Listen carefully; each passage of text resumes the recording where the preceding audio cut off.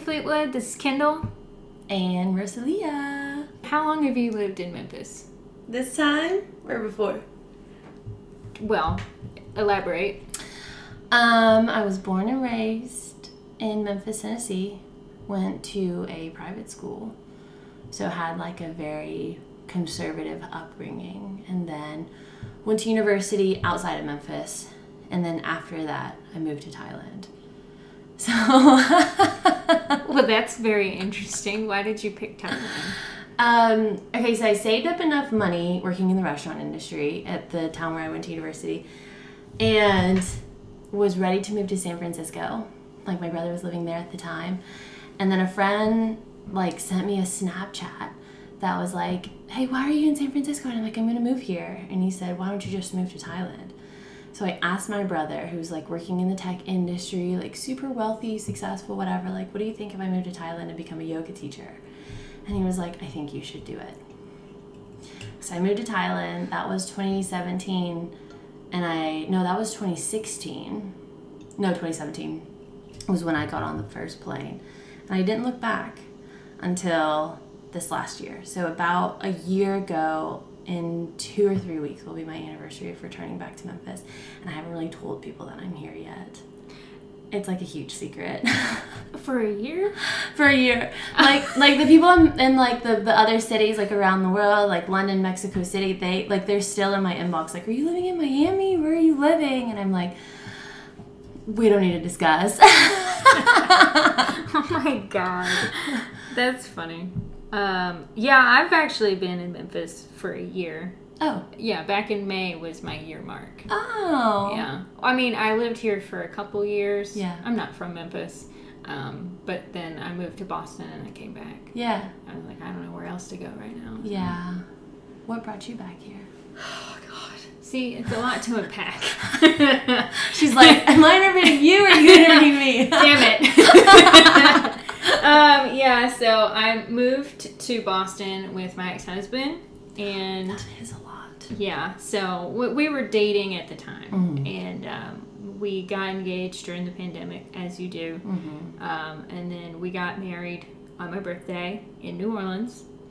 And then we were married for about a year. That's it. So in that time, I was very miserable in Boston. I didn't enjoy like working there. I didn't enjoy the traffic, the weather. I mean, I was just, there was nothing that made me happy. Mm. And as much as I loved him, it was like, I need to go home. I need the weather. I need my friends. Like, I feel so lonely.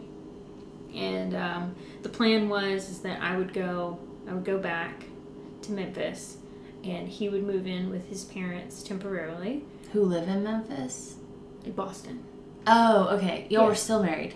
Yes. Okay. So he was going to stay with his parents and get things kind of like in order at work so that he could go remote. Mm. And then it just kind of like fell apart. Mm-hmm. Because, you know, a lot of different things. But mm-hmm. So we ended up getting divorced, like, and it was like final earlier this year, and it just sucks. Oh. Yeah. So that's why I came back to Memphis, but you know, I'm not from here, so I don't have to stay here, and I love all my friends and everybody, but I think like in a year or two I'm gonna get itchy. Yeah, I'm gonna have to leave. I think that's a very real thing, especially when you come to a place under certain pretenses. You have to realize that like the thing that you came for is not here, and then you gotta, when you choose yourself, like when you go on that journey. So to your point, I moved to Doha, Qatar. Where's for that? A man?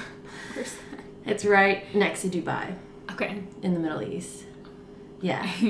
So I lived in Thailand. Then I moved to the Netherlands for a man after a year and a half. And this would probably be the like meat and potatoes of our chat today. Because then we're gonna have a moment.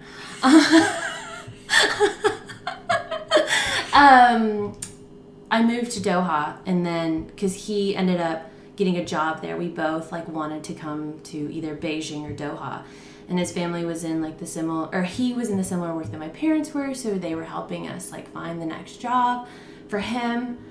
And we moved to Doha, and then he ended up being really abusive. And like, as an American woman, I've got power in the Middle East, but as a Filipino woman, I don't have as much power as my European 6 foot tall male counterpart. Mm-hmm. So once everything like erupted, it was time to go to the next place, but I had to leave without him.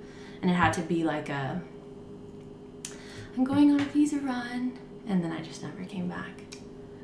Oh my God. Yeah, so I went to Spain after that, and then then my brother was like, hey, what do you think about Mexico City? And yeah, and it like became like, I like changed my name. I became like a career woman. Yeah. You changed your name? Well, my second name is Dawn, Rosalia Dawn, and everyone knows me as Dawn until 2018 when I moved to Mexico. It was easier for people to pronounce Rosalia, so I just told everyone my name is Rosalia, and it was like I wore a new hat, you know, like I just took off that hat, that former version of me, and then wore this new hat, went into tech, started this like crazy, amazing business, which the like closing of the business I shared in my stories yesterday, and it's like this huge realization that like everything that we built over the course of 4 years was over. So there's like a mourning. Actually, this is something that's quite interesting, which I'd be curious how you're moving through, of the mourning of the closing of the chapter without having that like sort of ritual or that like ceremony around it. So like when I decided to leave the company, I was living in Miami, and then never went back to my apartment in Mexico City. And like earlier this year I moved out, and like it was more or less just like let me come grab my stuff, and then I'll like return back to Memphis, and I'll go back to Miami, and I'll do this and that. But it wasn't until I read that article 2 days ago that my brother wrote that I was like, oh God, I feel so many things. Yeah, it's not until it's like over and you're like, oh my God, I can't go back to it. Look at me. Yesterday we went to the Apple store and like selling the iMac that my brother gave me. Oh my God. It's okay. It's okay. Like chapters, like transitioning chapters is always so big. But we traded it in for the new Mac Mini. Yeah. And I was sitting there in the line, because there's a line because it's tax-free weekend. Like, we're such consumerists. I was like, I know why I'm feeling sad. And then I was like, I said it. I said the SAD word, and I just started crying in the line. I was like, it's cool, we don't have to talk about it, but like I want to know this feeling that you're moving through. And it's like, please know that my tears are me honoring your journey, that like moving through chapters is tough. Yeah. I'm really struggling because I'm trying to stay hopeful that like I'm making better decisions. Mm-hmm. And that I'm gonna like serve myself at some point instead of like focusing on another person. Yeah. And trying to figure out who I am and what I want to do, and like what decisions I'm gonna make for myself, just for me. Yeah. And that's tough because like you have to, I don't know if you've done this yet. Have you done this is rather the better question. Like grieved that version of you. Oh, I am currently still grieving because it's like I had a very different life before this. I was like a stay-at-home wife, you know, and I just was so dissatisfied with myself, and it's like I felt like I had more potential, but I couldn't figure out what it was. And I feel like if I had stayed married, I never would have done this. And I'm trying right now to do everything that I possibly can to like branch out, broaden, and make different decisions for myself, and I don't know, be independent and not have to depend on other people to do anything, because that's what it was before.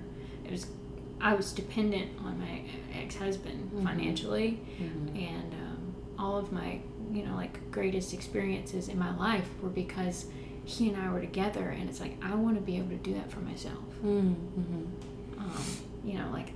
They were great, and I will always appreciate them, but it's like there's satisfaction in knowing that you can do it for yourself.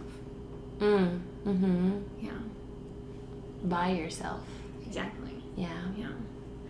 So, but it's still really hard because I really loved him. Yeah. And I still love him now. But it just wasn't right. Which really sucks. And a lot of times, we were actually just talking about this last night, my partner and I, like, a lot of times relationships that work really well fall apart for like just circumstantial things. It's not because like the two people like had like a ton of conflict and like it became this big thing. It was just like, I think we just need to carry on with our lives separately. And like I'll always love and honor you, but this is the part where I go on by myself. Have you found what you're looking for regarding like your people here in Memphis? Like I guess I didn't really have expectations of that whenever I moved back, because I had friends that I was like gonna come back to. Like I was friends with Jose and Rob. Oh, okay. Like before I left. From the gym? Yeah. Cool. Because they were there in the very beginning too. Cool. So I had people to come back to. Okay. But it has really like expanded a lot since I've been back. Yeah. The past year has been great because I've met so many wonderful people like you and Elijah, and I don't know, it's been way more than I anticipated. Yeah. So and it makes it really hard to like think about my next steps, because I'm like, I'm gonna miss this so much if and when I decide to leave Memphis. I think that's a very real threat. I mean, for Shay and I, he bought a house and then I came into his life, and then he was like, I shouldn't have bought this house. And I was like, yeah, probably not. But I also refused to get a job because I didn't want to like build my roots. And I like slipped and fell into the climbing community, and like I know what yoga is needed, what type of yoga is needed for climbers. So that's how I like got involved teaching I started teaching first at Rocks and then here, and then they were like, oh, we've got this rule, and this rule turned into, oh, record this commercial with us, oh, come to the river with us. And then like it was like a slip and slide. Next thing we knew, like there's hundreds of people surrounding us, and everyone's like, we should hang out, let's do stuff outside of the gym. And I'm like, oh crap, this is not good, we're never gonna leave.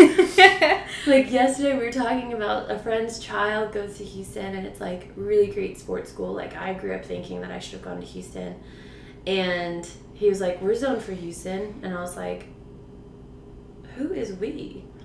Who, me? Yeah, I am not having children go to Houston. And he's like, no, not us, whoever rents or buys our house. Like, but it's a Freudian slip. That's it. It was because it's tough once you have the people that you can rely on, that you can call, that you can see on the weekends. So how long have you been like, shall I say, like within this group? Like, did you just move here, text Jose, and then he's like, oh, luckily for you, we're like a group of 30 plus people. Do you want to hang out? It actually didn't really start until after I got back.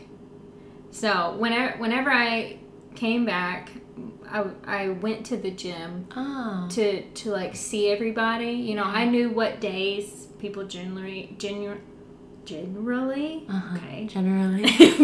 to the gym. Like Wednesdays and Fridays are kind of like the big days, especially Wednesdays, like midweek. when it's the busiest and when most people would be there. So I just showed up one day and they were like, "Oh my God, you're back!" Oh, that's nice. Yeah, and because I was like, I haven't talked to anybody since I moved, you know, and they were like, "Are you visiting or are you back?" I'm like, "I'm back, you know, let's hang out." And I started climbing again, and then Jose just like after the group me wasn't created until after I got back, and that's kind of what kind of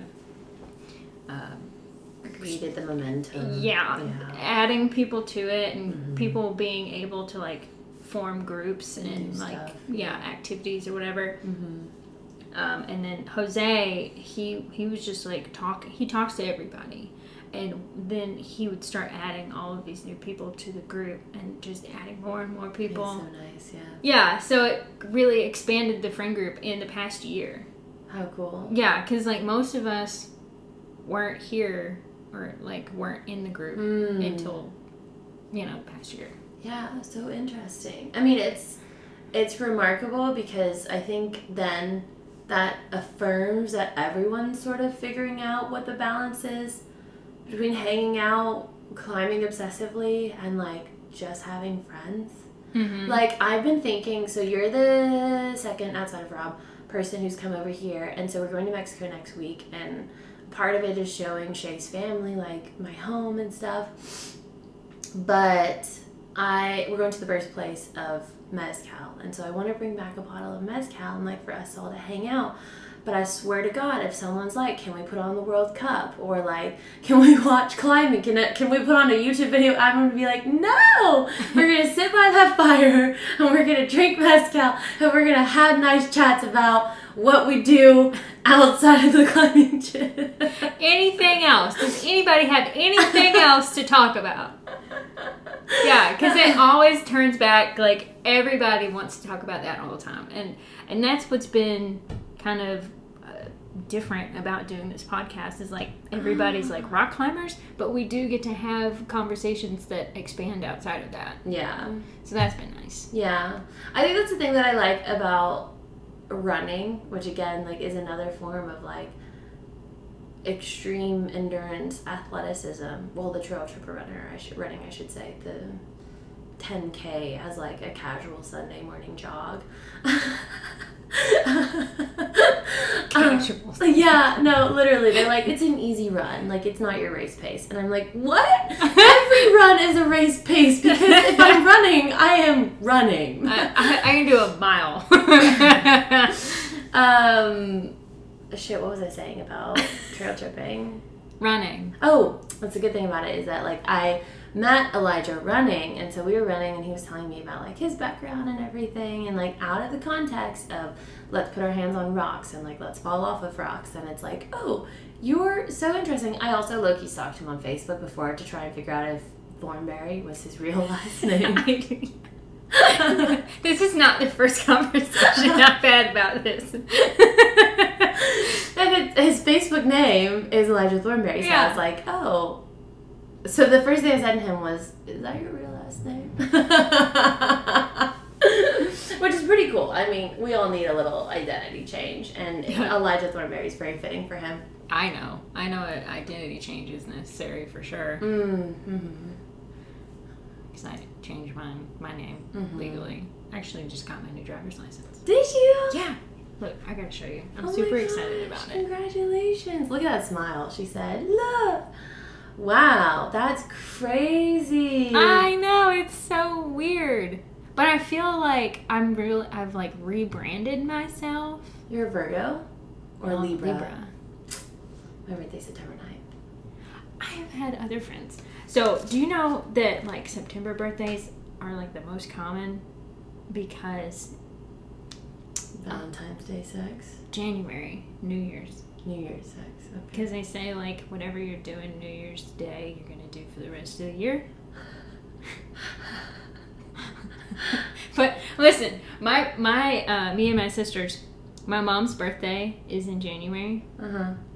And my other sister's birthday is September 21st. Okay. Mine is September 24th.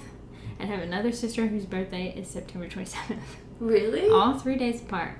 Uh-huh. Yeah. we don't have to like dive any deeper into that. But I think we know what that means. That is so funny. I've got 3 brothers, and you have 3 sisters? I have 3 sisters and a brother. Oh wow. Okay.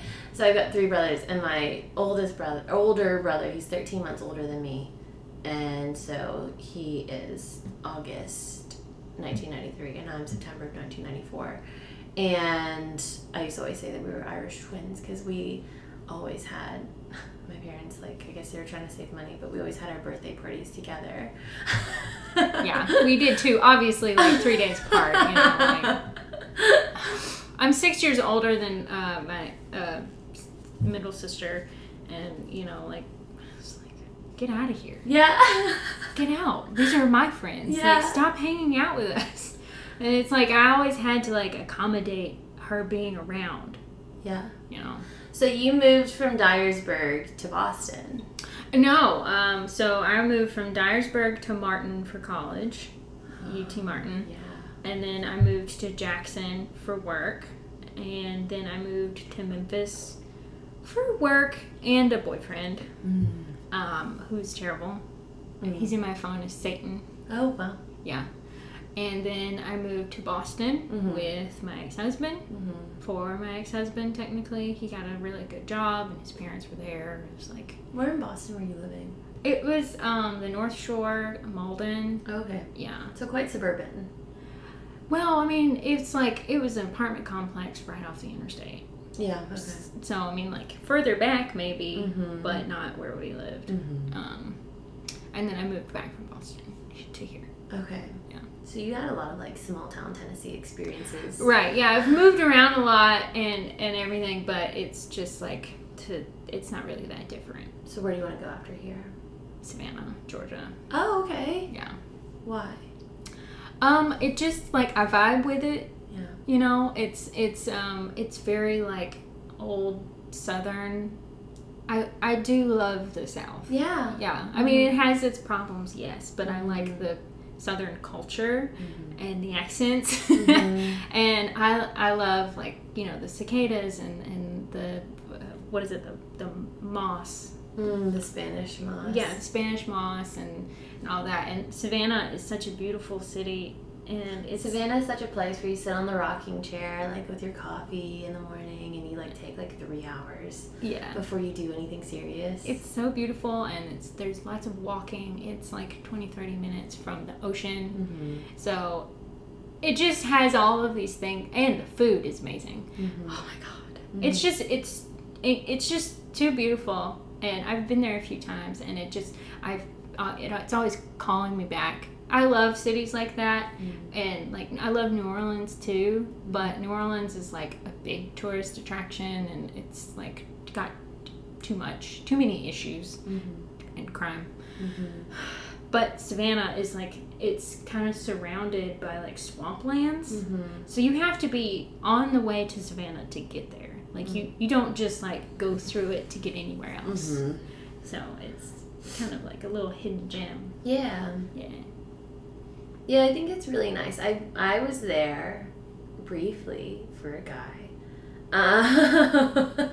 It's funny how we do that. I know, right? I've only exclusively moved places for men. It's true, that's how I got here. Between Spain and Mexico City. Like, how funny is that? My stopping point was Savannah, Georgia. Yeah, right? With a guy from my university, and I thought it was such a cute place. It is. It's so cute. Yeah, I was like, I don't know, I was like wearing a flannel and like little slippers, and I was like, oh. It's like every time I think about it, I'm like, this is exactly what I imagined for my life. I want one of those houses in the square, and the only way I'm gonna do that is if I become a millionaire. Okay. You know, so I've really gotta get my shit together. Hey, her, with Shay and like his flying job, he has only certain places he can technically live. So like, if I had it my way, we would be in Bali, or back in Mexico. I mean, keep it close, whatever. But they've got quite a bit of flying out of Hawaii. So now that I'm involved in the climbing gym and like studying climbing gym concepts and stuff, my dream, so I mentioned to you about my nonprofit, but my dream is to create a yoga retreat center. And that's always been my goal since like leaving my last job. That was like where my life was headed. And so now we're like, okay, we're gonna buy a hangar in Hawaii, make it a climbing gym, and it's also gonna be a yoga retreat center. And it's also going to be a plane landing strip. Mm-hmm. It's multi-purpose. And the yoga studio will have like excellent sound reduction. Like you won't hear the airplanes flying over your head. I don't know what kind of sound reduction that's gonna like. It's not real. Everyone needs to like be wearing earplugs and headphones. Yeah. But as you said, we'll have to become millionaires first. So yeah, it's exhausting. Hopefully we can turn around and sell this house for like 10x the price. Yeah. Pipe dreams. I know. I've been trying to like sell random things in my house just to have like a little extra money, and I keep getting like weird spammy scam stuff on like Facebook Marketplace. Yeah. I tried to sell my Peloton and almost got scammed twice. Really? Yes. I was like, forget it. I'll just take it down. Yeah.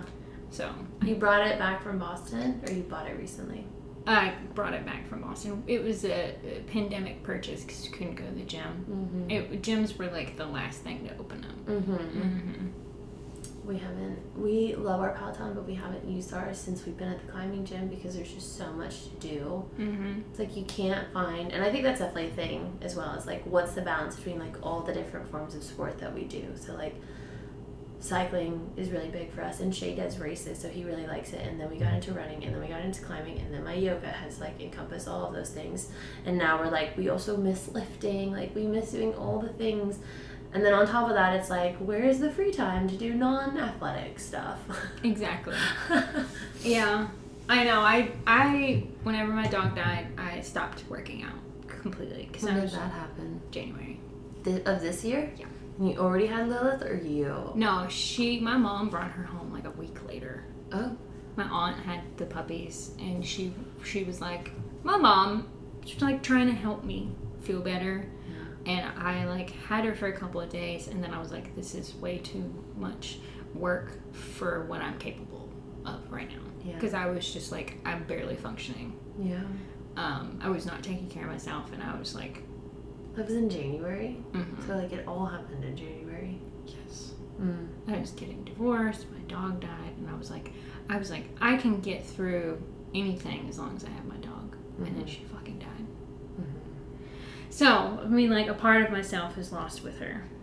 Like, she was... So you really have, like, literally grieved. It's not like a energetic, metaphysical concept of grieving. You've gone through the process of experiencing the loss like on such a deep level and turn the chapter. Yeah. And many times in my life, I'd say this is probably the worst one. Yeah. And so I just started going back to the gym. Yeah. Like a couple weeks ago. Oh, really? Yeah. So I mean, I've climbed a handful of times in since January, but not important for you. Right. Yeah. My lifting was always my thing, like beforehand, and I was like, I got to get back into that. It's what I enjoy, and it's that kind of exercise that I'm comfortable with. So my nonprofit that I haven't told you about yet. Yes. That I mentioned briefly. It's called Root to Rise. And what we do, or what we did back in Mexico, and I'm trying to figure out how it fits into this concept, into the concept of like the American way of life, is that we advocate for the survivors of domestic violence. So more specifically, what was resonant amongst my community is having a really like traumatic experience within a relationship, and then finding ourselves on the mat or through wellness. So, and then rising from that place, root to rise. So what we ended up doing in like the sort of MVP like testing phase of the concept was like creating accessibility to wellness, because like, you know, Peloton, for example, is like a very high-end, expensive way to like get fit. Mm-hmm. And not everyone has access to it. So we were creating like resources for people to have access to, like a free library, or they could donate if they wanted to help give more accessibility to more people. And we found that there was so much community, even just in Mexico City, the expat women who were there, of people who needed that space to just say, like, I've been through a thing. And it never had to look exactly like hands on a person. It could look like kind of this, the whole situation with Jonah Hill is very interesting. Have you read up on that? No, but It's very, essentially his girlfriend, or his ex-girlfriend has like come onto Instagram and say like, you know, he emotionally abused me, and like in an Amber Heard, Johnny Depp world, abuse is now like being flipped on its head, of like there's like a victimhood that quote unquote women might be taking, which is ruining a lot of people's lives, because it's like, you know, he ruined my life and now I'm strong, and all the like boss babes are like, hell yeah, girlfriend. And like I think all those things like have a time and place, but I'm still trying to like, so that's another thing that I'm trying to figure out, is like, what is the balance between like being a survivor of anything, mm-hmm. you know, any form of grief, any form of pain or trauma. Even for me, what I experienced at my old company was like an extreme level of burnout that put me on antidepressants. Like that in and of itself is still trauma. It's workplace trauma. That's why it took me a year to go back to work, because I was like, hell no. Yeah. I'm protecting me, but that space for like women to come together and just like be honored in movement first, and then community second.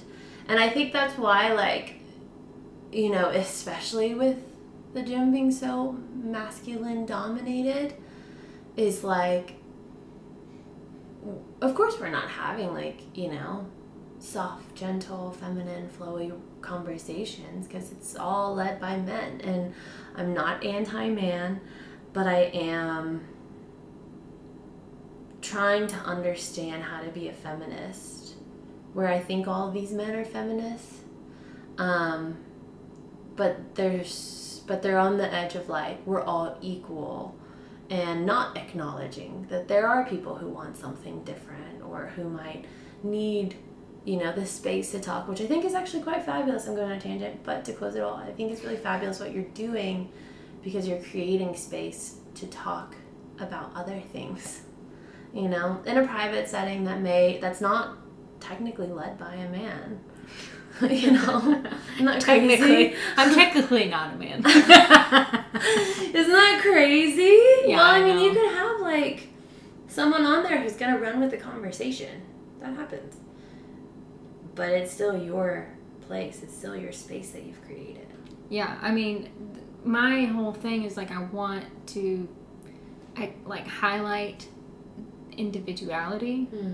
I really like it's like everybody thinks I'm not very interesting and I don't know what to talk about, and I have about themselves. Yeah, like I ask was people to be on the podcast, and they're like, I don't know what to talk about, and it's like, my life's not, I'm really boring. It's like, it's not about being interesting. It's about being a human being. I love that. You know, I was like, I just want to sit and talk and like get to know you, and I want other people to hear, you know, like the human experience. Yeah. Yeah. What do you define the human experience as?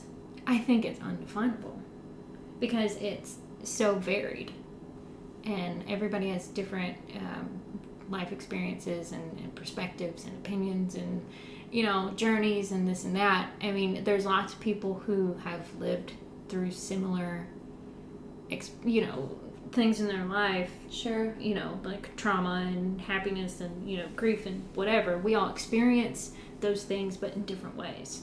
So, I mean, there's all of this familiarity, but uniqueness still. So I think that like being a human is just, it's undefinable because everything goes. I think that's interesting. I think everything, I think in communicating everything goes, there is space to come as you are, which is a lot of like what a yoga studio will have like over its entrance when you walk in the door. But like how that's actually executed is usually where people are lost. Because you walk into a yoga studio and they're like, come as you are, but it's white women with like nice butts and abs, and they're all like in their fancy Lululemon, you know? And so I say this because I think it's really difficult to create a service, product, or offering that is, you are welcome here. Yeah. As you are. Yeah. It seems like no matter what, there's always like somebody left out. You know, like you try to like create this space for as many people as possible, but then it gets lost somewhere. And I think that's also really interesting because it's like knowing your audience. So like from a business perspective, you must always know your audience. And like what I'm trying to understand in the context of Memphis, Tennessee, in the context of the climbing gym that has locations in other cities, is how much can we say that climbing is for everybody? Because we have people who are upset about Pride Day. We have people who are upset about Juneteenth. In a city like Memphis, being upset about Juneteenth. Where civil rights like started and ended here. Yeah. Like, of all places to, like, get on that soapbox. So people find these spaces where they think they're safe. And in turn, creating an unsafe space for others. Okay, we're not laughing at what she's saying. I know. She just tried to put down the cup as silently as possible. Just have to make sure that everybody knows we're not laughing about the conversation. Well, and I'd like to know, like, as you start to develop your podcast and, you know, what your offering is, like, how you define who your audience is. Because right now, it's still very much us. But with, like, your commitment to your consistency and developing what you do and adding professionalism to your editing and your technology, you'll find out who are the people who are super excited to press play every, what is it, Thursday, Friday? Fleetwood Friday. Oh, that's cool. Yeah. I love that. But you'll find that your audience unfortunately can't be everyone. It's kind of like what you mentioned about Call Her Daddy. It reminded me of like the early days when the drums was happening.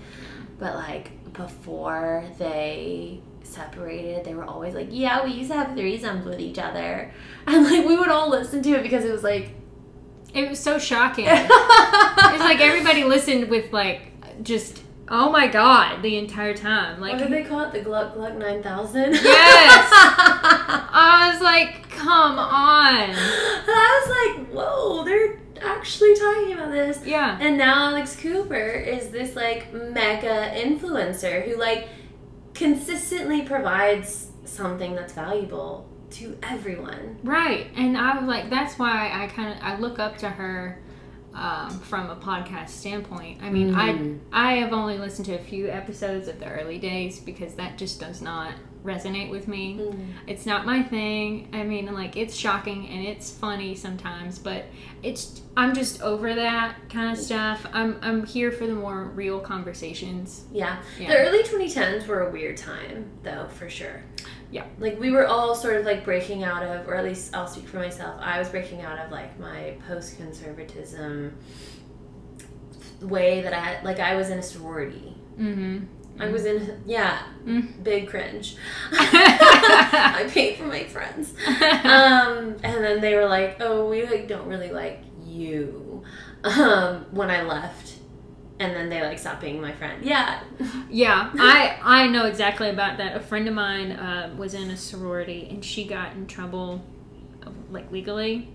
And they were like, we want all of your shirts, we want all of your pins, and none of them spoke to her anymore. Yeah. And I was like, I've been told you. Yeah.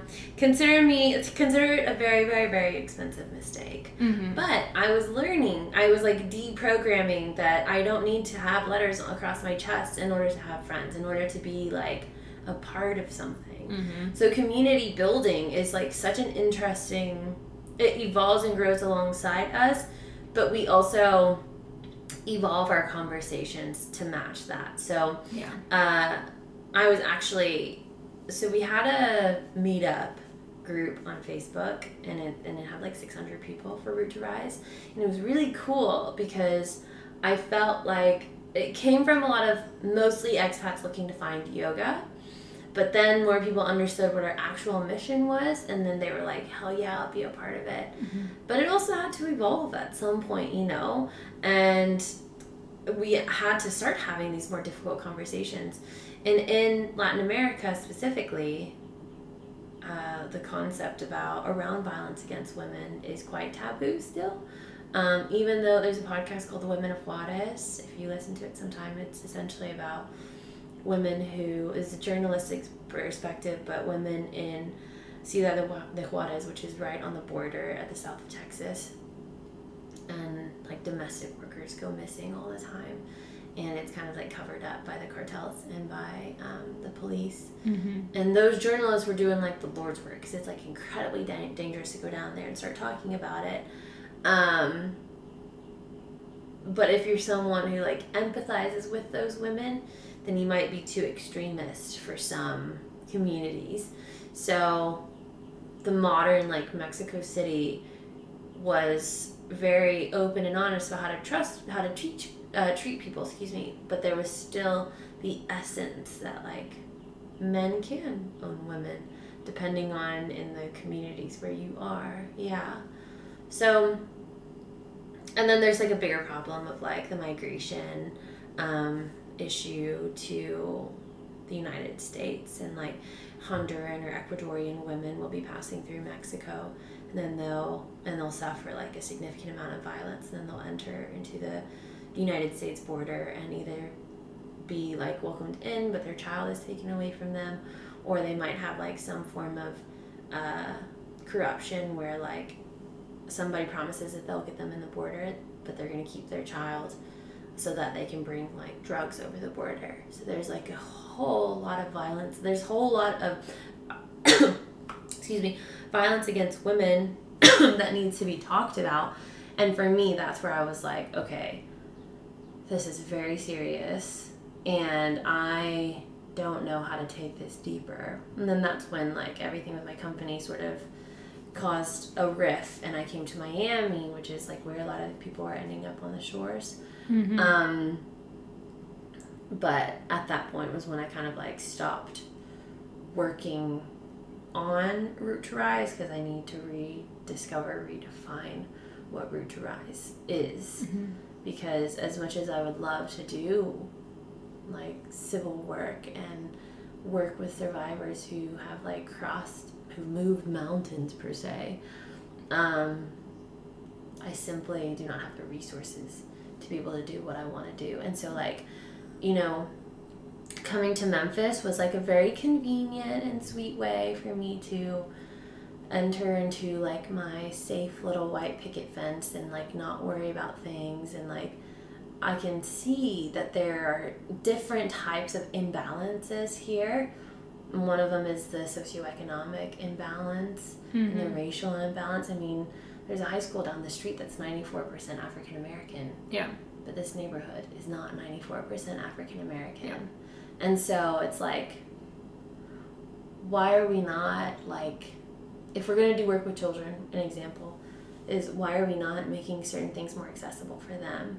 And I think that's like a really difficult conversation I've been struggling to have with the gym, is like, these people, like everyone, if we are going to say climbing is for everyone deserves the right to climb, even if you think because of the word that's across their chest, the city that they're representing in their high school is a wealthy neighborhood. It's like, let's sit down and do some research. Let's understand, like, what is the socioeconomic background of certain individuals, because the school system's kind of fucked up, and like the way that people can just like, it'd be interesting to hear your thoughts over the last year, but the way that people can like kind of cover their eyes, like keep the wool over their eyes, especially as we move into a new presidential election, is like, why are we still in 2016? You know? Yeah. Why hasn't anything progressed in this long? Yeah. Memphis is a special case, I think, of a lot of huge issues that you see elsewhere, but it is a exaggerated example because it's so diverse, but you go to parts of Memphis and everybody's white. And it's like, why is everybody here white? When everything else, and High Point is a good example of that, because before Will was the manager, there were no black people there. Nobody worked there, nobody climbed there. They were all at Memphis Rocks, which is like understandable because the neighborhood that it's in is mostly black. Yeah. So that makes sense. Right. But ours is located right, like close to Germantown and Cordova and like all of these neighborhoods. So regarding the gym and bringing diversity in, it's also really interesting because I've tried so hard. Like, the other gyms are doing a great job of creating safety for the LGBTQIA community. And we have like literally one rainbow wall, and like parents are like, can we please take that down? It's like, it's a rainbow. Do your kids really, like, they probably don't know, but if they do know, we're not telling them anything new. Right. Because if they use the internet, it's a lost cause. And that's what I was like thinking is, regarding like where I went to school, for example, like there's an approach to, if we don't talk about it within these walls, it doesn't exist. And that's the safety that people are willing to pay a premium for, is the safety of not having to explain to their children that there are gay people, there are people of color, there are poor people. It's kind of like the journey of the Buddha and Buddhism. Like, he was a prince who had everything he wanted, and then he needed to like get past the walls of his castle, and once he did, he found old age, sickness, and poverty. And it's like, you don't become a better person by just ignoring the fact that the world is not the way that you might think it is. Right. Or that somebody else wants to create for you. It's they're sheltering reality. It's like, well, I can understand, like, at certain ages, kids don't need to know about that stuff. They can't even comprehend it. But do you think? I don't think so. Like trying to explain to a 5-year-old that there are poor people. Well, and I think that's why it's important to normalize it. Yeah. An example is like, probably like more in the city in Boston, but like you'll walk down the street and you'll see a homeless person. Oh, yeah. Well, I see them every single day. Every single day. Because I live in High Point Terrace, which is like right off of Highland, which is right next to Sam Cooper and Summer. And Summer is like close to Raleigh. And that's all an impoverished, like crime-ridden area. And there's homeless people that sit right at the exit to get off of Sam Cooper and to take Highland. And they have a system. There's a group of homeless people, and they rotate out who sits and waits. For like, they'll sit with a sign to take like money and food and whatever, and they switch out. So you'll see certain people on certain days. Well, there's an economy there. But on top of that, okay, so back to the point, and I feel like I'm just shit talking Germantown. Like, I grew up wishing I could live in Germantown, and here I am, and I'm like, I hate it here. You know how we haven't had water for like the last week and a half? Oh yeah. I was talking to this girl from POA about that. And there was a 100-gallon leak of diesel fuel. Now, 100 gallons worth of diesel fuel, that's not a leak. That's like a full spill. Yeah, I actually know exactly what happened. What happened? They had like a generator. Whenever the storm took out the power, they had a generator, and the generator was leaking diesel fuel into this like small area, and they couldn't find it for days. And so it leaked, but I will call it spilled, into 4.2 million gallons of water. So it's a tiny amount, but like you think of like Pickwick and the amount of like diesel that or gas or just oils and grease that's in Pickwick as barges move through.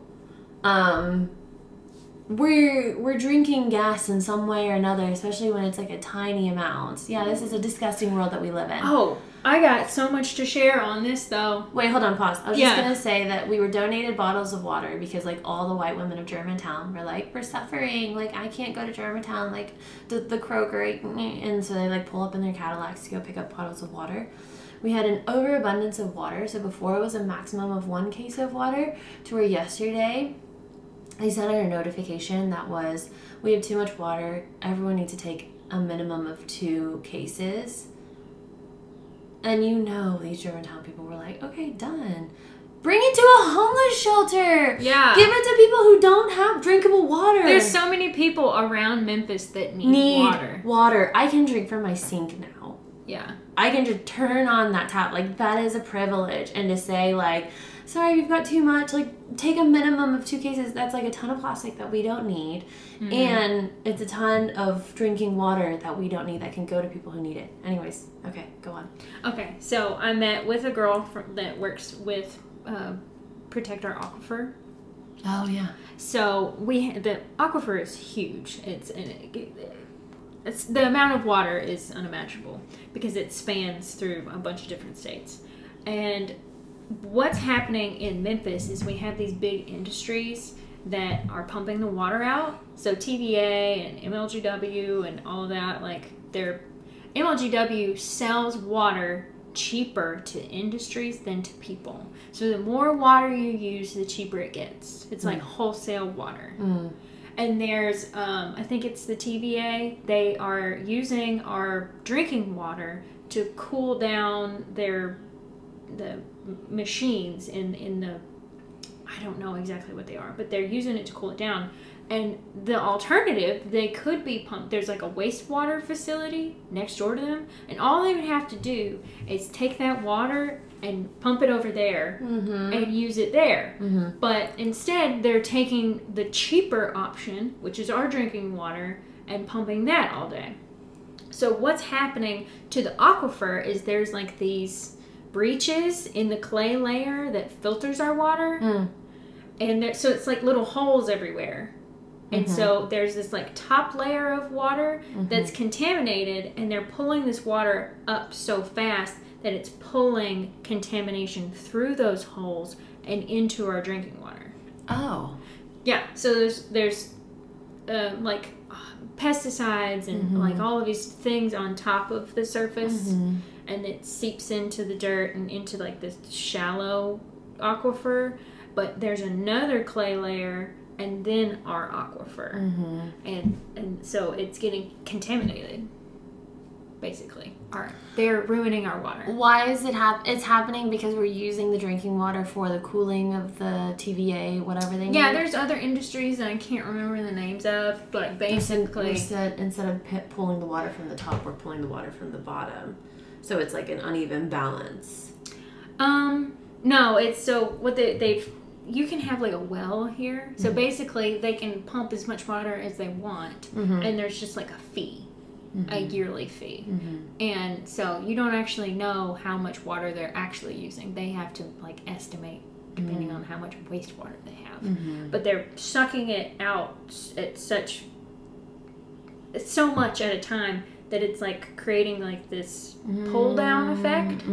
So it's pulling it so fast out of the aquifer that it's pulling the other stuff down into the aquifer. You should have like a support protect our aquifer link in the I description. know. I didn't know this until Wednesday. And I was like, yeah, I just found out about this. And I was like, you're kidding. Like, everybody talks about Memphis. It's like, at least we have great water. And it's like, now we find out that because of the way that our like, MLGW does this, like, they make it cheaper for industries to do this to our water supply. Well, and that's the whole concept of sustainability, right? Why sustainability doesn't work, environmental sustainability, is because, yeah, you using one less plastic bag is going to do something, maybe just for your, like, personal ego, but it is, like, the top 5 largest corporations in the world who are effectively killing our environment. And there's nothing we can do about that. The only thing we can do is to lobby harder. And I think that's where, like, again, if we want to talk about, like, the separation of church and state, like, so many people, especially in this area, are so willing to just ignore policy as a whole, mostly because they're like, well, I'm a Christian, so that's, like, good enough for the work that I do and, like, for my life. But once they figure out, like, with our 100+ degree weather, like, I mean, how many summers in a row do we need to have the hottest summer that we've ever had? And how many winters in a row do we need to have the hottest winter that we've ever had for people to acknowledge that climate change is real? Right, yeah. And I had, like, this realization that it's going to get hotter and hotter and hotter to the point where we can't live on the surface anymore, and we're going to have to move underground. I mean, yes, but that's what the, like, the Earthship houses are, like, a real thing, and people think that they're insane because they, like, use water 4 times before, like, it gets dumped, and then they, like, have their own, like, self-sustaining gardens. Have you seen Earthship? Oh, yeah. Okay. And, but to your point, like, this summer, oh my God, one of the first podcasts I listened to from you was the one about coming home from the river, and, like, we have never seen so many thunderstorms and huge windstorms that have just taken out, like, trees. I mean, Germantown's been, like, ripped to shreds. But the fact that, like, all these people are like, but I mean, like, I'm not gonna vote to do anything about climate change. That's insane. That's, like, that's too much for me. Yeah. But meanwhile, like, we had a giant tree, that one behind you, like, half of it fell down into that neighbor's yard, and they were so mad at us. It's like, what did we do? Right, exactly. Sorry, the environment did this to your house? It's crazy. It's crazy. Yeah, I mean, people are just getting wrecked. Yeah. I mean, Was your parents' neighbor's house okay? Yeah, so luckily nobody on their street like, the trees didn't fall on their houses. It just blocked their road. Oh, okay. So whenever I pulled up, like, the power lines were down in this huge trees, and I was like, oh my God, my parents are dead. And it was, like, such a traumatizing moment because I was like, I'm orphaned. And then I'm, like, running down the street, running over power lines, and I come around this big tree and I see them, and I'm like, and I just start bawling.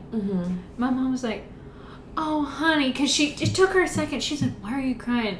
And she's like, oh, I get it. Okay, oh, no, we're okay. It took her a second. She's like, oh my God, you thought we were dead. Oh. Wait, where do your parents live? Oakland, like, in the middle of nowhere. So they came to Memphis, though. Yeah. So most of my life they were in Dyersburg, and then it was only in the past, like, year or 2 that they moved to Memphis, but they live, like, far out. So that's why you guys wanted to come back? No. Oh, you guys wanted to come back for separate things. Yeah, so, married, and the thing was like, let's move back home to where it's familiar, and, like, where all of the friends are, and buy a house and have kids. And then I had some, like, tests done that had weird results, and there was, like, this conversation that I might have trouble getting pregnant, and that would mean, like, IVF and all that stuff, and I kind of spiraled. I am bipolar, and I was unmedicated at the time, so I believe that it was, like, a manic episode that kind of fueled my spiral and made me make decisions that have epically changed my life in ways that I'm not really happy about. But that was kind of one of the things that triggered it. And because I had like this idea in my head, is like, I'm going to be the wife and the mother, and you know, like this is going to be like my purpose in life, and then it felt like that was just like kind of shattered. Because I was like, I'm not going to do all of those shots, and I'm not. And then I started thinking about it. I was like, the danger involved with pregnancy and birth and all of that. Because like I'm already like I have high blood pressure, so there's a higher risk of like complications and things like that. And I was like, and I feel like I'm too selfish to sacrifice my body. You know what I mean? Do you still want kids? No. I mean, especially now that I'm single. Yeah. I wouldn't want to have kids with anybody that I'm not married to. Yeah. And I don't see myself getting married again. I mean, I don't know if that'll change in 10 years or whatever. Sure. But right now, this version of myself is like, no husband, no kids. Yeah. To your point, there is a huge conversation in the sustainability world. I wasn't married, but I used to be engaged. And I was engaged to a international politician for sustainability. But one of the largest arguments against childbirth is environmental sustainability, because children are the worst thing that can happen to this planet. However, there's like the other argument that like children could also be one of the better things to come for this planet. So Patagonia actually had a post like the last 2 days or something, like very, very recent, about their approach to saying you are welcome here, like as a child. Like it's like telling the child, like, I want you, this world needs you. And I was like, oh, well, hold on, that's a totally new conversation. But I'm similar like you, where it's like, if it's not for me, it's not for me, and I think I'm okay with that. But how old are you? 29. I'll be 30 in September. Okay. Yeah. So we are at a time in our life, I'm turning 29. So we are at a time in our life where it's okay to be selfish. And I think that's what we're doing differently. Okay, it says, climate and sustainability journalist Yesenia Funes pries open a significant question of our time. Is it responsible to have children amidst the climate crisis? In a personal account of the balance between fear and hope, we get a letter to the future and to the child Funes hopes is in it, her bebito.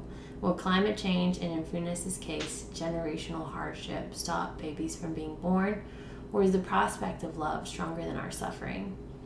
And I think, to her point, and I'm curious how you feel about this, but to her point about generational hardship, which I think is a very real thing for me as well, and I've said this to Shay a lot as well, is that like, I cannot stop here.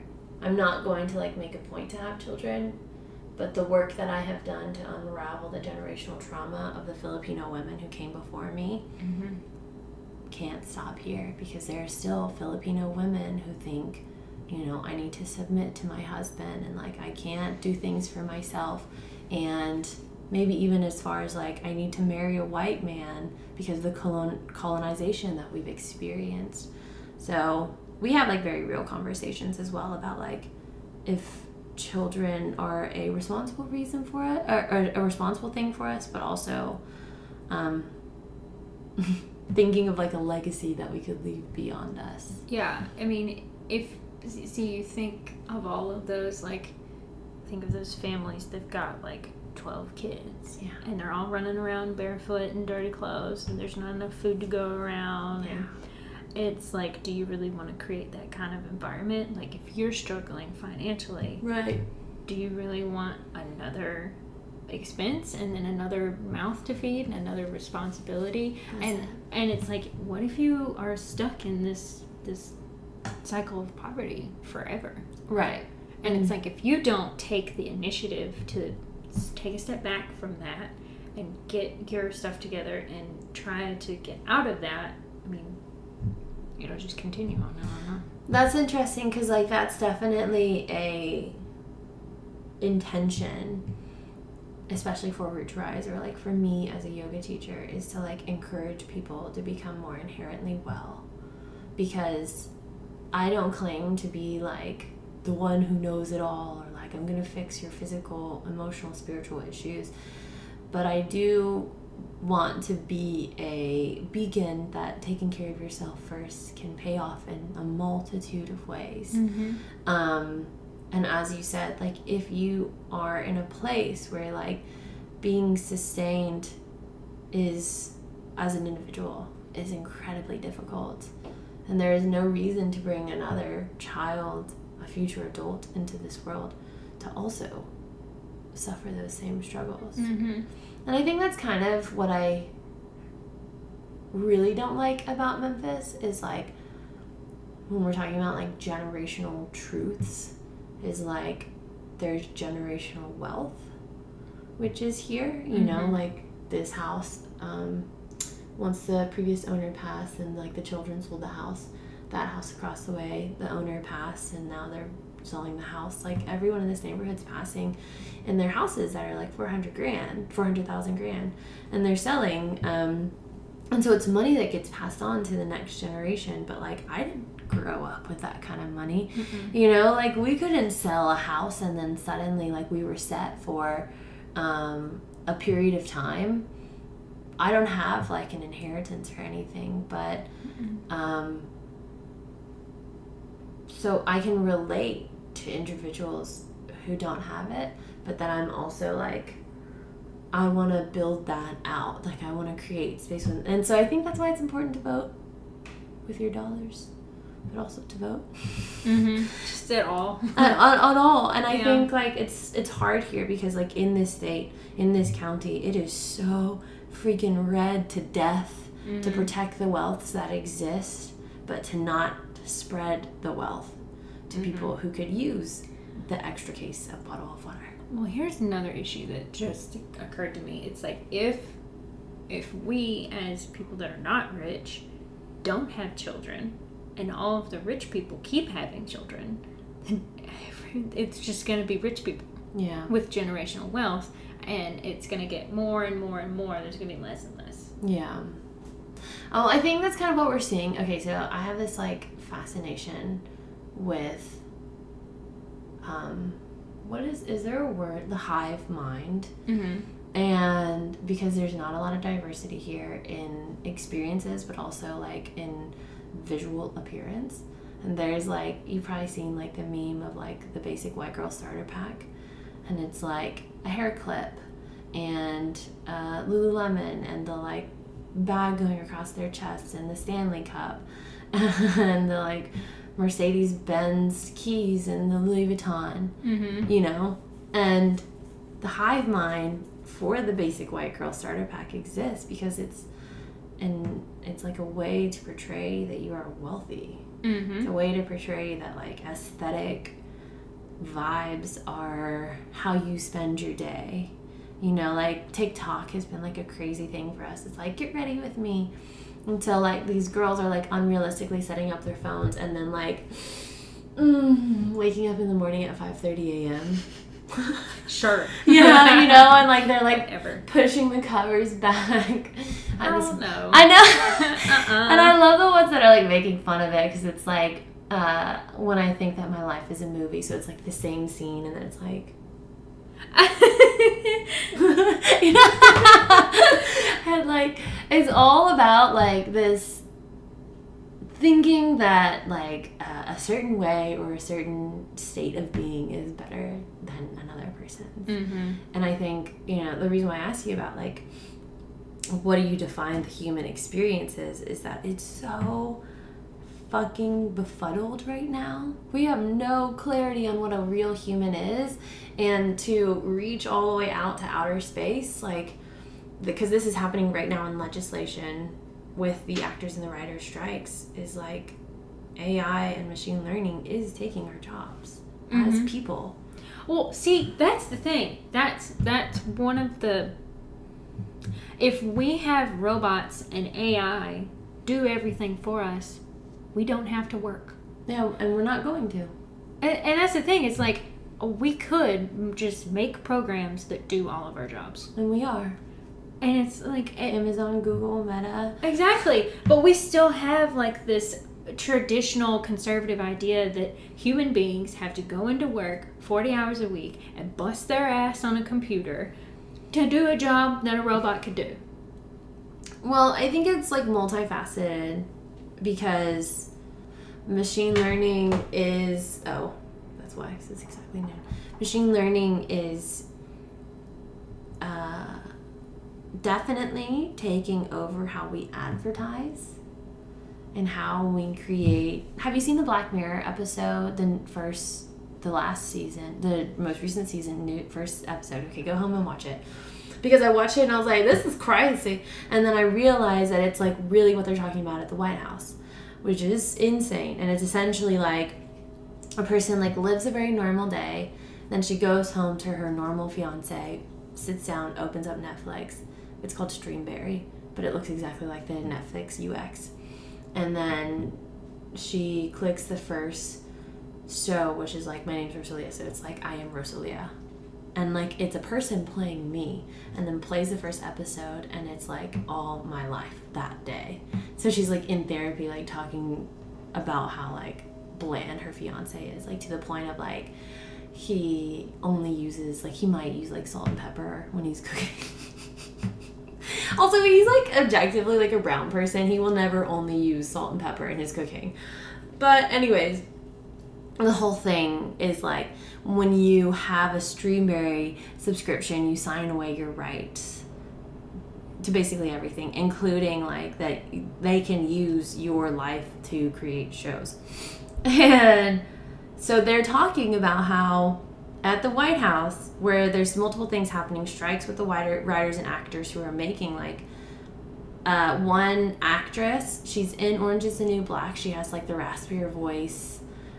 Have you seen Orange is the New Black? Yeah, but I can't remember. I don't remember her name exactly, but she has a very like well-known raspy voice. And she's, the girl with the red hair?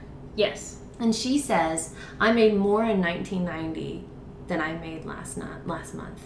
And that's because like nobody thought that Netflix was going to be the way of watching TV. And Orange is the New Black pays such small royalties to the actors and to the writers that they might make like a cent or two, and their unions are not protecting them. So this is also a very real thing in aviation as well, is that like their unions are not protecting them from a world where we'll need less and less pilots in the cockpit. Because of AI. And truck drivers, like every middleman, and definitely customer service. Like right now, and I thought this was like not within this lifetime, customer service, like every middleman outside of like very specific manual labor, like I don't think mechanics are going to go out anytime soon. But if your job can be replicated through writing or some form of like storytelling, you're kind of out of a job. Mm-hmm. Which is crazy.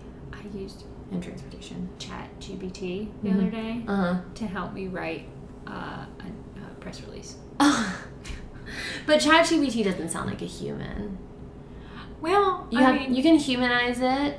What I do is like I'll have it populate more than once, and then I'll look at bits and pieces of it. So I don't use like the whole thing, but I'll be like, okay, this one's good. Well, kids are now using ChatGPT to write their college essays now too. Exactly. So that's another issue in itself, is education. The kids have so many resources to cheat. It's out.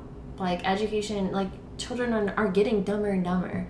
They don't have to do anything. They don't have to learn anything because they have all of this technology. It's like anytime they want to know how to do something, they have the resource. They can just learn it right then. But that's why iPad kids terrify me, because they're all like 13 going on 30. They know how to do everything. Everything. And we're over here like, I don't know. Yeah. I have no clue. I learned how to write in cursive. I'm that old. I could do my division and multiplication tables. Yeah. It's like the terrifying reality of like, okay, we're gonna do like the out loud multiplication tables, and it's like trying to figure out which one I'm gonna be. Like, yeah, I don't know. It's crazy. Yeah, and people were afraid of the Google Homes. Like, I swear to you, Google Home is not like taking your data. Like, maybe it'll help you like log into your Twitter faster. But Google is not about to turn around. Well, I say that. They are part of the conversations at the White House. yeah. It's Google, Meta, Amazon, OpenAI, Microsoft, and I think there's 2 more companies that are willing to surrender rights to some of the data that they have in the name of privacy. But, I mean, you know that Whole Foods is now allowing you to scan your palm. And Really? so... Like, I saw it when I was there last week, and then I read the article about it.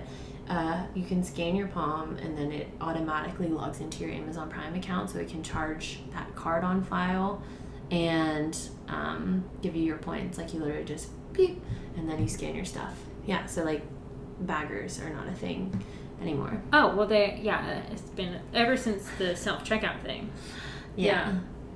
Yeah, I mean, and people are, like, usually, like, I want to get out of here faster. I don't want to chit-chat with somebody. You know, like, the human interaction is Lower less and less. Yeah. Yeah. And then there's, like, grocery delivery. So not only is there, like, no use for checkouts, there's no use for human interaction, but you don't even have to leave your house. Well, Amazon definitely is, like, a huge front runner to that with, like, in bigger cities. Did y'all have this in Boston? Like 2-hour delivery? Yeah. Not just like Whole Foods, but like they'll like have something come from like the warehouse. Actually, you know what? I think I've bought like one thing on Amazon. It's okay. It just surprised me because I was at Pride 2016 in San Francisco. And 2016, my brothers wanted to order some Pride flags, so they ordered at 8 a.m. and it was there by 10 a.m. like before we even started our party. Also, I'm looking out into my backyard, and there are, like, robots that can lawn mow. Sort of like the Roomba, but lawn mowing. And I'm like, I mean, there are a lot of people who are going to pay for that. Yeah, I mean, that's exactly what I'm saying is, like, if we allowed technology to, like, progress, we could, as human beings, like, just live. We just let robots do all of the remedial work, and the problem is that we live in a capitalist society. Right, so that kind of takes away the incentive to allow technology to take our jobs. Unless you're part of the 1% who's being protected. Right. Because the 1% is the ones who create the robots, and they're being protected on a tax level, and even as far as like a legal legislation level. So like that's why I think like a bipartisan democracy is like truly such a terrifying place to be, is because like we don't have any regulation around how much money politicians can have in their pockets. So, you know, Meta can turn around and give so and so a couple $1 million to vote in favor of allowing them to do whatever they want. Yeah, it's all very corrupt and dishonest, and it's not a reflection of what people need, and you just can't trust anything now. And it's like our system is so broken at this point. Yeah. It's like we would have to have a full-blown restart. That's why like I don't ever want to affirm a prepper, because they come from like a far right-wing approach. Yeah. But at like, some point, it's going to have to happen. Not having water, not having electricity, like everyone's like in the like pandemic craze of like, maybe if I just stock up on like anything that I could possibly need, I'll be good next time this happens, you know? People are putting like extreme water filtration systems into their homes and like getting multiple generators. So I definitely don't think it's far away where like an extreme living condition is the only option. Mm-hmm. I haven't thought about it as far as living underneath the earth, but I definitely want to have an earth ship. Right, yeah. I'm like, as far as like the environment goes, it's like we're making the planet inhabitable, and then as far as our governments go, we're making everything inhabitable and impossible to. We can't afford anything. Well, you know how it is. Like, Memphis is actually getting very expensive. The fact that our cocktails are like $12 now, blurs my mind. I mean, rent. Yeah. It's like there's, Memphis has got good and bad neighborhoods. And, I mean, like, I hear gunshots every night. And I live in a nice neighborhood because of my proximity to a main road. Mm-hmm. And I still have to pay an arm and leg, despite the risk. My neighbor's house was shot. Like a bullet went through their house. And it's like, that could have easily been mine. The house that we were for, no, that's not true. I was going to say, I saw this actually on the way to Rocks once, that the house that was shot up, where it was a FedEx pilot crash pad, that was on the way to Rocks. Yeah, people's houses are just getting shot. I mean, the fact that guns are even like a thing blows my mind. I saw a video the other day of some people in Memphis with like machine guns Walking down the street, like shooting up a house and then running away in the middle of the day. Cars driving by. Yeah. They're not wearing masks or anything. They're just like, whatever. Yeah. Caught on somebody's like front door camera. Well, to your point, like, I'm even afraid of walking down the street because of like the people who have stolen a car and are just like blazing through red lights. Mm-hmm. So before this truck, Shay had another truck that was like custom built and like very fancy, but in Michigan, which is a no-fault state, someone like pulled out in front of him, hit him, and then like his seatbelt motor that had a recall on it, like it pulled so fast that like it caused a spark, and then he jumped out of the truck and the truck burned down. So it's a no-fault state, so like technically he has to pay for his own like getting T-boned. But like driving this truck now, not saying that it's gonna catch on fire because everything's been sorted in terms of recalls on this new truck, but I'm like, anyone could pull out at any given second, and I'm not the type of person who wants to live in fear, but I know, very real fear. I think about it, like, it's one of the most dangerous places to drive now. Like, that's statistics. That's like a real thing. And I don't know, it's like I have to make decisions about how I get home depending on the time of day. It's like, if I go this way at this hour, I run the risk of getting hit or shot. And it's like during the day, I don't even, I'm like, it's fine. But if it's at night, I'm like, I probably need to go this way just for my own safety.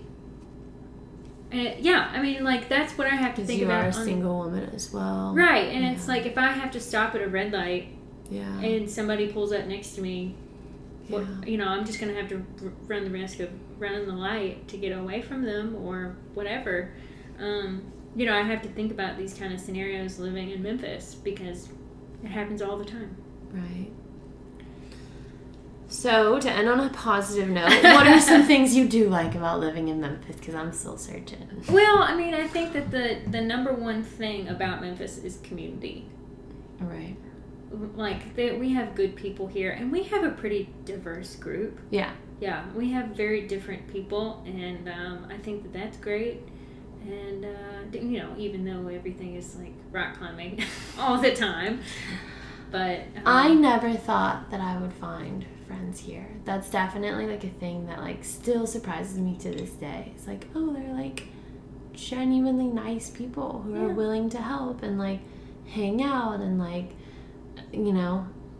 aside from the, like, more, like, finite needs that I might have as an individual, I find that it's still so nice to, like, be in a group chat.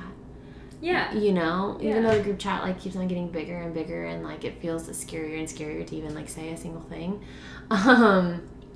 It's still really nice because if somebody, which I don't know if anyone would really say anything in that group at this point besides Jose, like, climbing today.